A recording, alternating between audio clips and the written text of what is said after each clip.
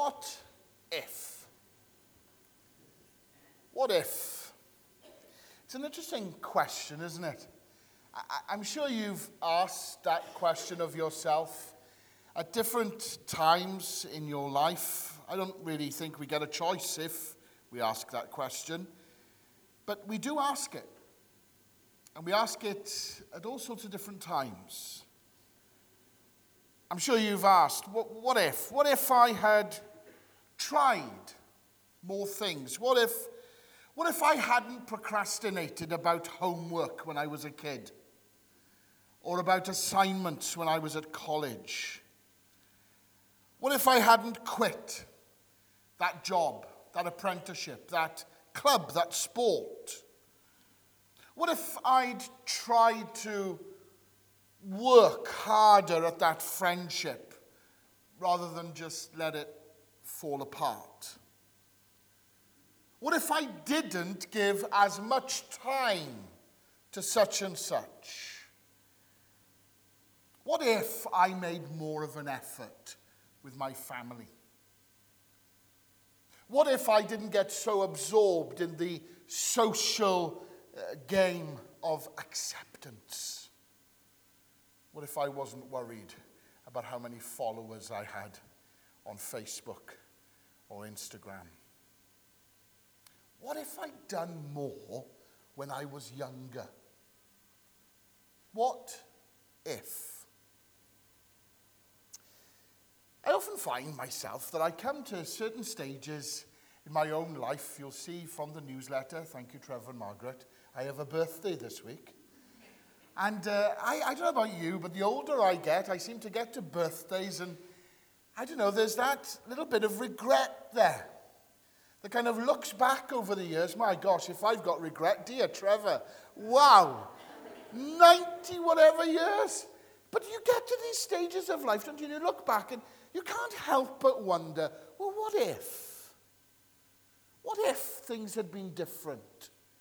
What if I tried this? What if? What if? And it often carries with it a sense of regret and missed opportunity, a sense that there was something, maybe something in front of us that we could have experienced, something that would have made, maybe just for a moment or maybe for a season, possibly though for an entire lifetime, life richer, fuller. I'm not the only one, am I, who asks that question. What if? What if? Oh, it might have been difficult if you had done such and such, but what if? It might have cost you. When I was in school, I wasn't particularly clever. I guess I've come to more academic things later in life, but I wasn't clever enough to do O-levels. Do you remember old O-levels? You have to explain these things to the kids of today, you know, with their GCSEs and all of this. So I did CSEs. Do you remember those? And I remember my English teacher, Dr. Anstey. You never forget a good teacher. She was good. Dr. Anstey said to me, Mark, you know, you've done really well in your English language, and I'd like you to think about doing an O-level. Because at O-level, you'll be able to read set texts. You'll be able to read things that perhaps you've never read before. And the idea of that really filled me with a sense of, wow. And I never did it. And I can remember thinking to myself, what if I had? When I got to Corsham, to my first church, Priory Street Baptist Church, I remember going to visit the church secretary one day. Her name was Anne. We sat down at her coffee table, and I can remember it vividly right now, having fresh coffee. And we sat there, and she said, I don't know if you've got any spare time in your schedule, Pastor, but I'm thinking of taking an adult English class at the local college. We're going to be studying Chaucer, Dickens, Shakespeare. Would you like to come?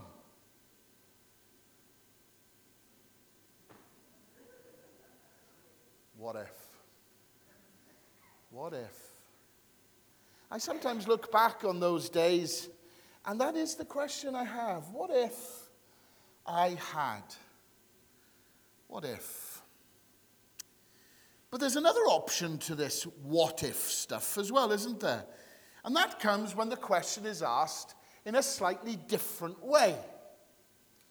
Because you can ask it like this.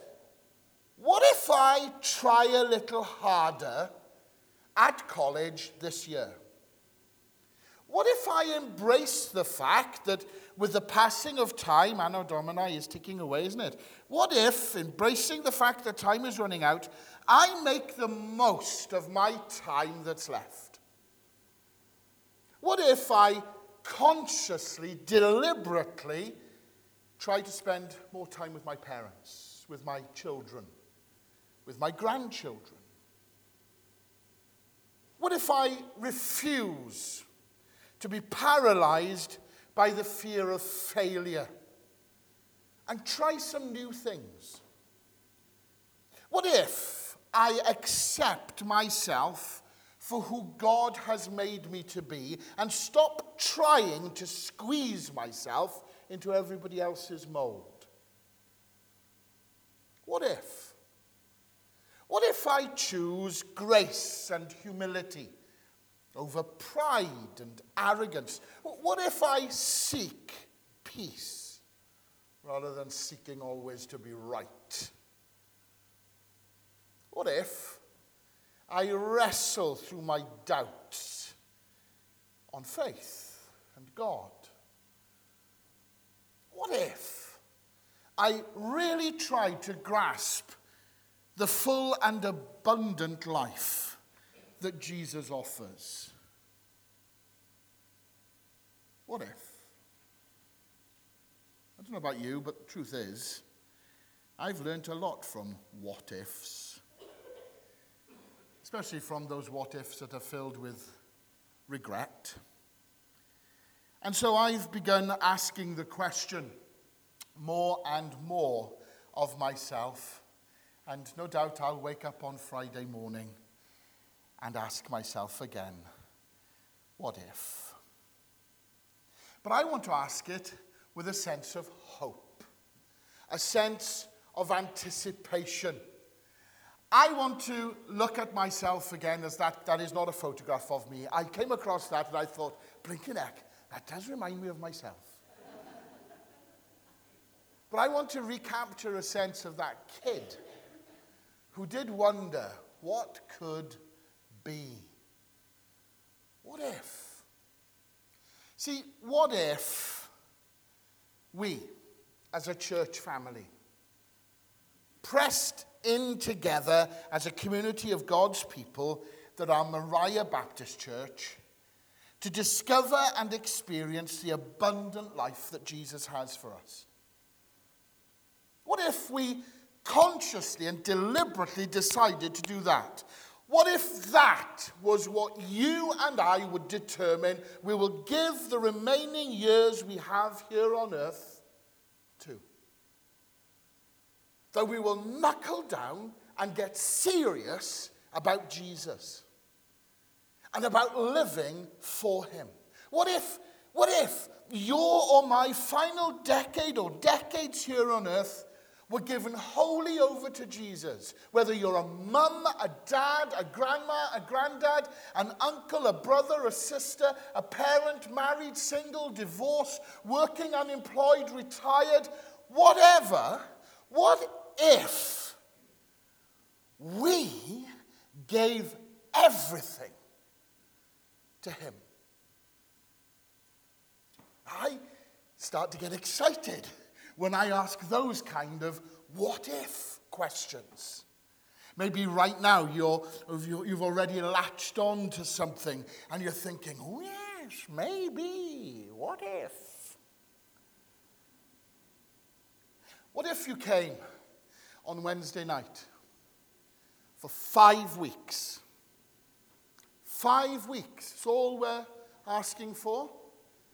5 weeks for you to engage with other women and men from this fellowship and with the Bible and with some great teaching and just spend time immersing yourself in God. What if? And on the heels of what if, in the hopeful, aspirational, exciting sense, what if then we're left asking, well, okay, what's now? What do we do now?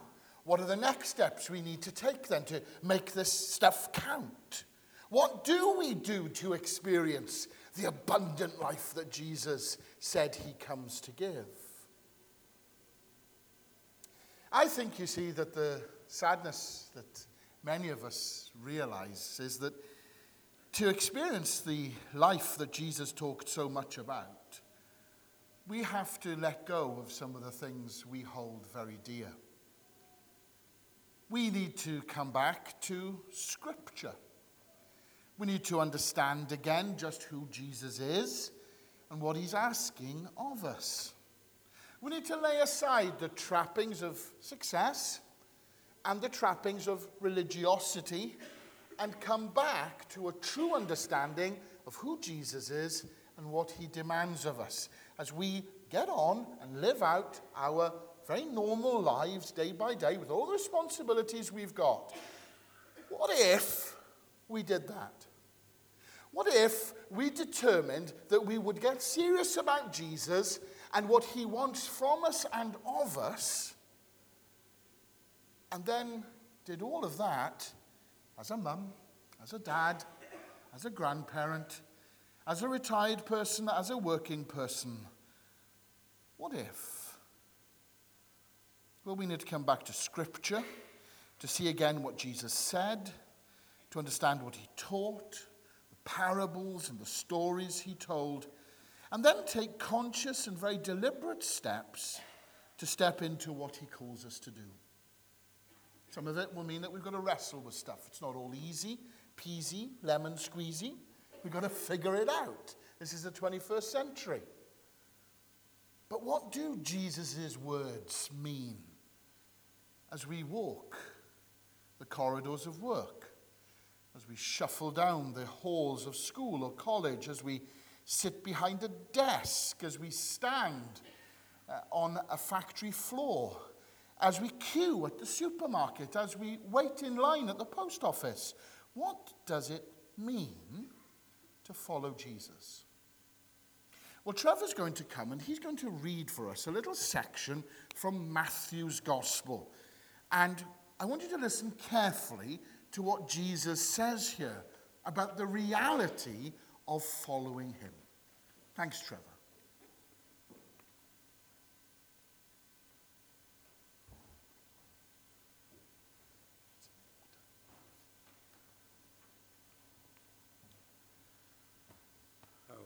Our reading is found in Matthew chapter 16, and we shall read from verses 21 to 27. From that time on, Jesus began to explain to his disciples that he must go to Jerusalem and suffer many things at the hands of the elders, chief priests, and teachers of the law, and that he must be killed, and on the third day be raised to life. Peter took him aside and began to rebuke him. "Never, Lord," he said. "This shall never happen to you." Jesus turned and said to Peter, "Get behind me, Satan. You are a stumbling block to me. You do not have in mind the things of God, but the things of men." Then Jesus said to his disciples, "If anyone would come after me, he must deny himself and take up his cross and follow me. For whoever wants to save his life will lose it. But whoever loses his life for me will find it. What good will it be for a man if he gain the whole world, yet forfeits his soul? Or what can a man give in exchange for his soul? For the Son of Man is going to come in his Father's glory with his angels, and then he will reward each person according to what he has done. I tell you the truth. Some who are standing here will not taste death before they see the Son of Man coming in his kingdom. So may God grant wisdom and the understanding of his word. Amen.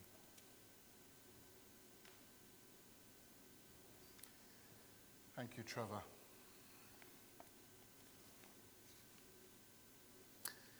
I love that little section of Matthew, and that little section where Jesus is talking again to a guy that I guess many of us have fallen in love with. We've looked at Peter so many times, haven't we, over the years. Did you notice what Jesus says there in verses 24 through to 26? He speaks to his disciples and says, look, whoever wants to be my disciple must deny themselves and take up their cross and follow me. For whoever wants to save their life will lose it. But whoever loses their life for me will find it. What good will it be for someone to gain the whole world, yet forfeit their soul? Jesus often speaks in a way that is diametrically opposed to the culture of his day. He speaks in ways that aren't just diametrically opposed to the culture of his day, but indeed to our culture. Here's a guy who takes things and literally tips them on their head. He speaks in ways that are quite the reverse of what you might anticipate. It's what Beasley Murray has termed the upside-down kingdom. This is something totally different, totally counter-cultural. It can be difficult sometimes to make sense of what on earth Jesus is on about when you first hear some of the things he says. So here, if you want to gain your life, don't follow along with everyone else and what they're trying to do, but rather let go.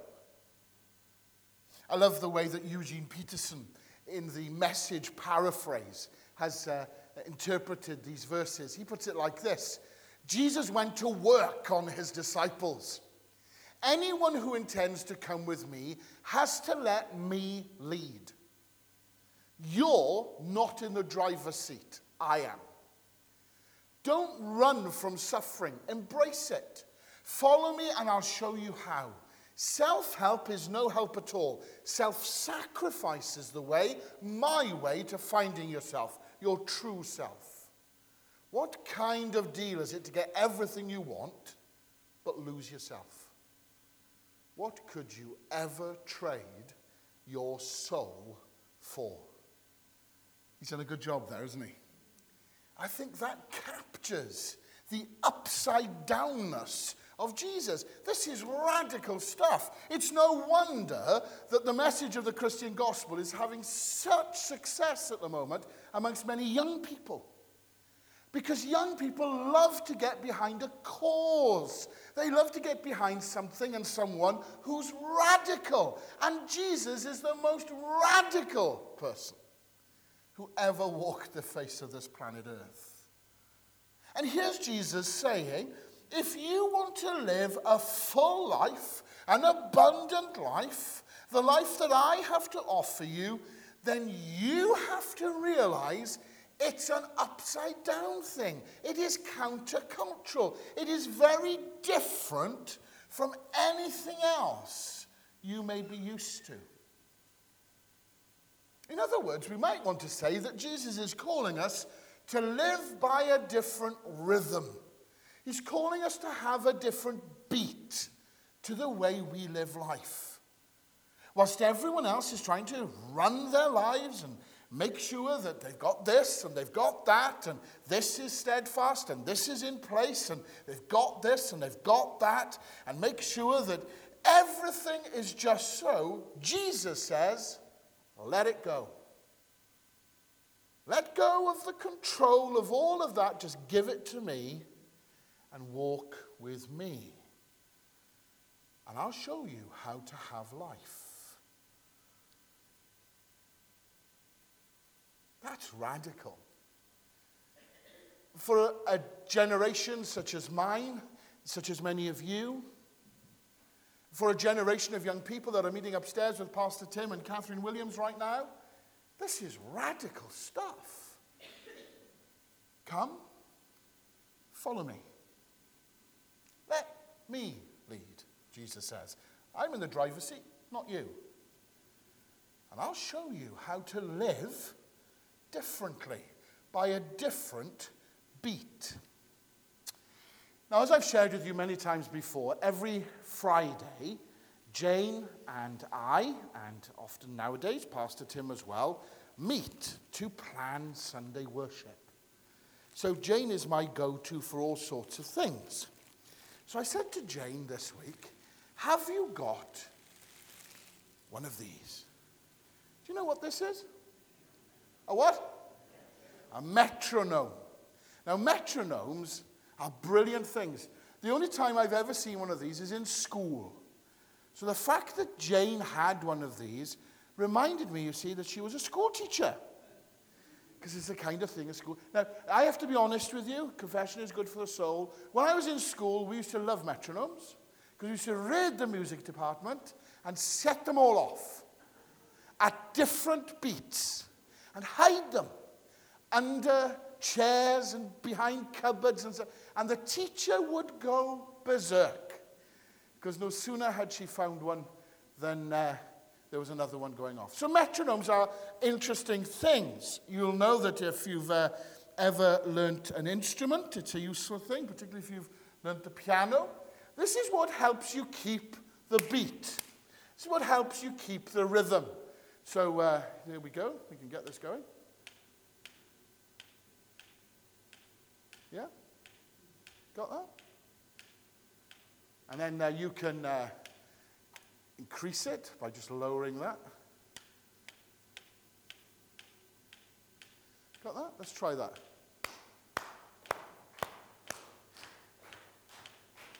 You're going too fast? Keep in step with it. Come on, Nino. I'm watching you. Da, da, da, da, da, da, da, da, da, da, da, da, da, da. Come on. You keep going at that now, right? Keep going.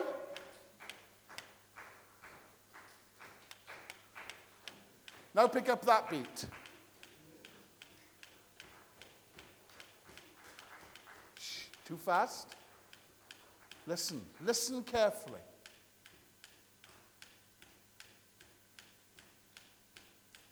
Pick it up. That's it. So it's an interesting little device, isn't it? You're rubbish, by the way. You really are.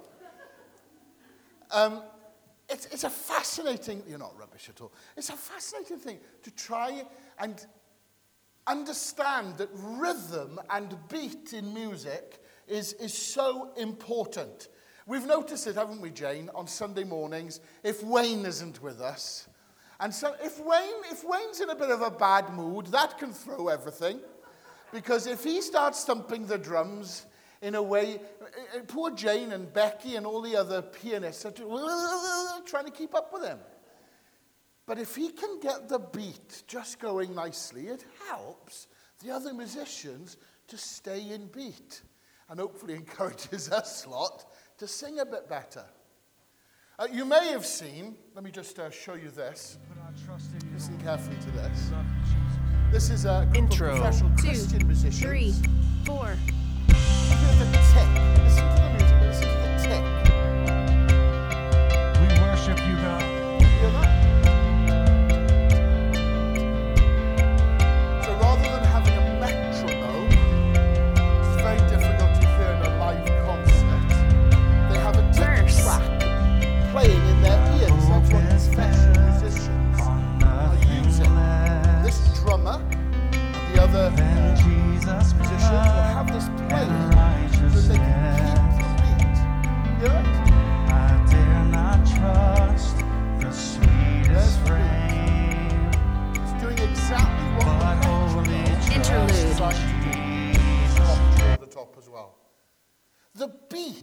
is so important.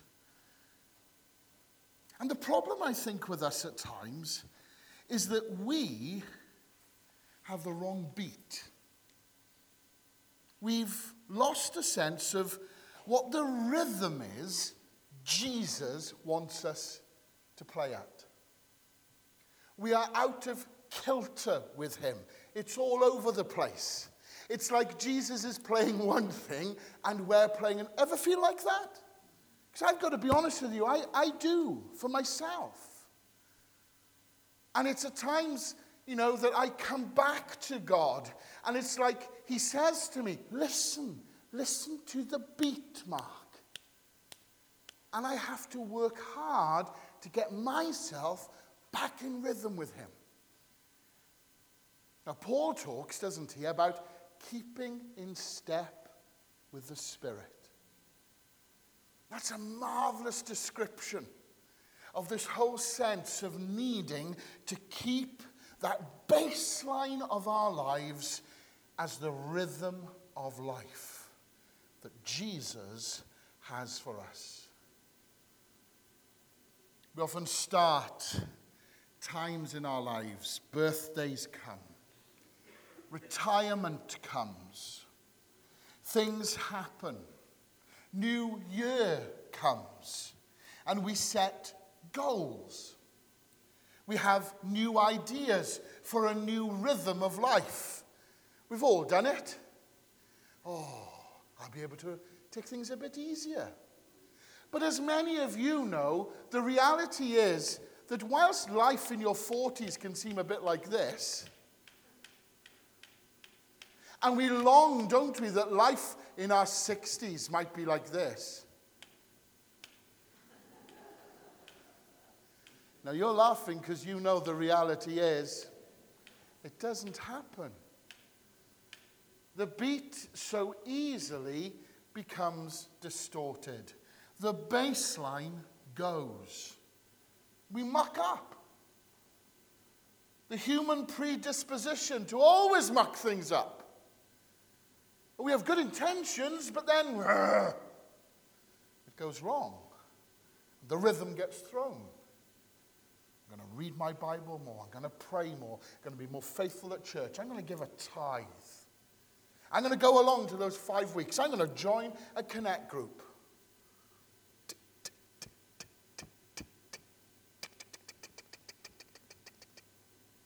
And it soon gets disturbed. Some of Jesus' teachings sound really good. Lots of people would want to say, yeah, if you could live like that, wow, what a beat.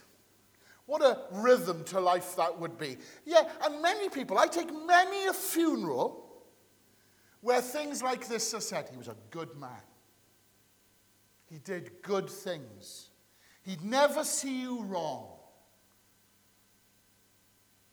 And you look at Jesus' teaching, love your neighbor.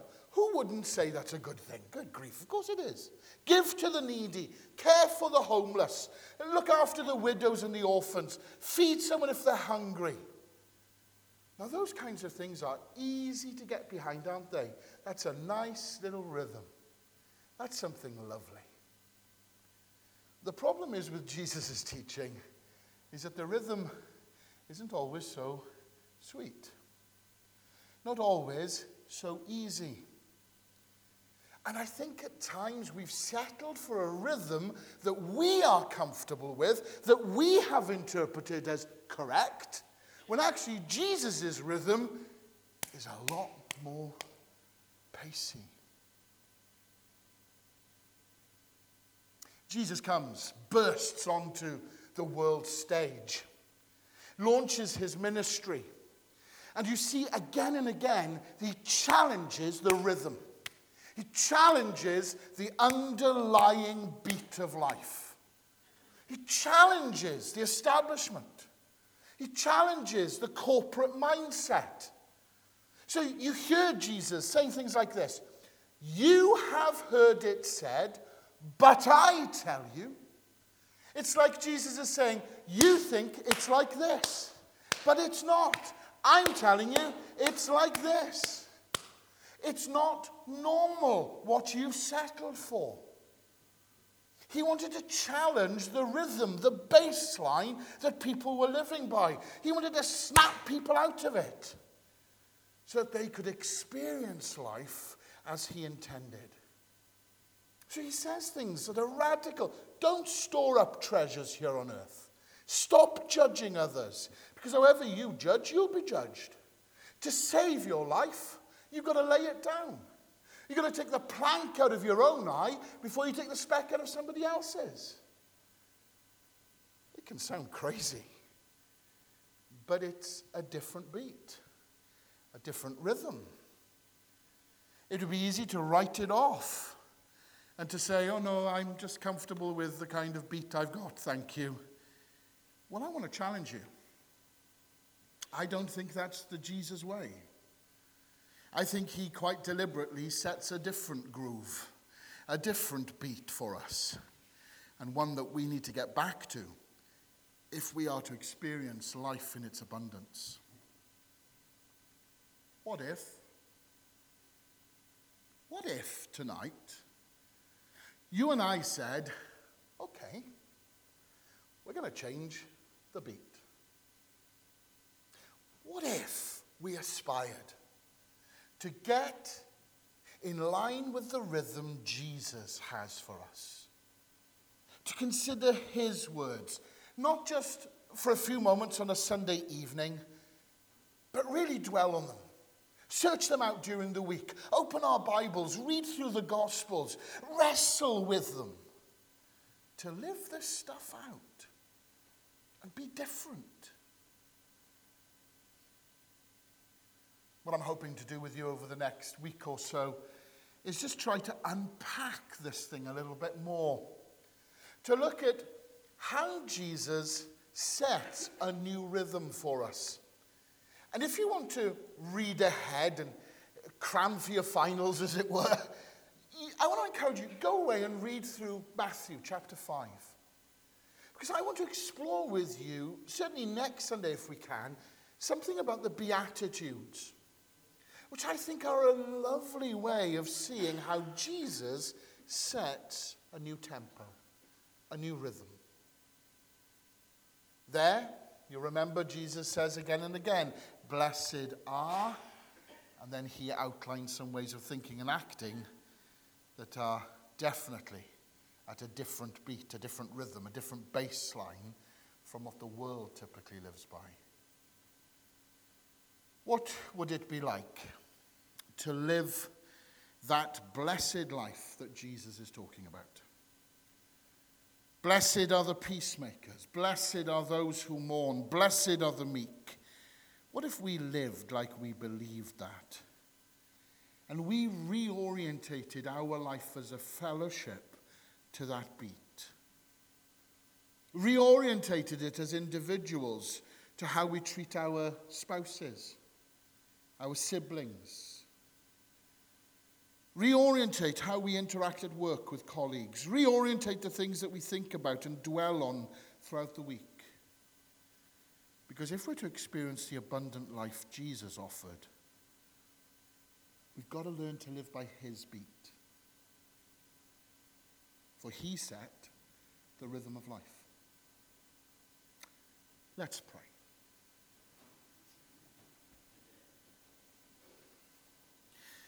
I want to give you a moment as you sit in quietness. I'm going to play a beat on this metronome. And as you hear this beat, I want you to think about your life. I want you to think about the things you do, the things you invest in, the things that you set the rhythm of your life by. And I want to challenge you to reorientate it around a different rhythm, a different beat. That tonight you would ask Jesus to set that beat for you so that you can keep in step with him and with his Spirit.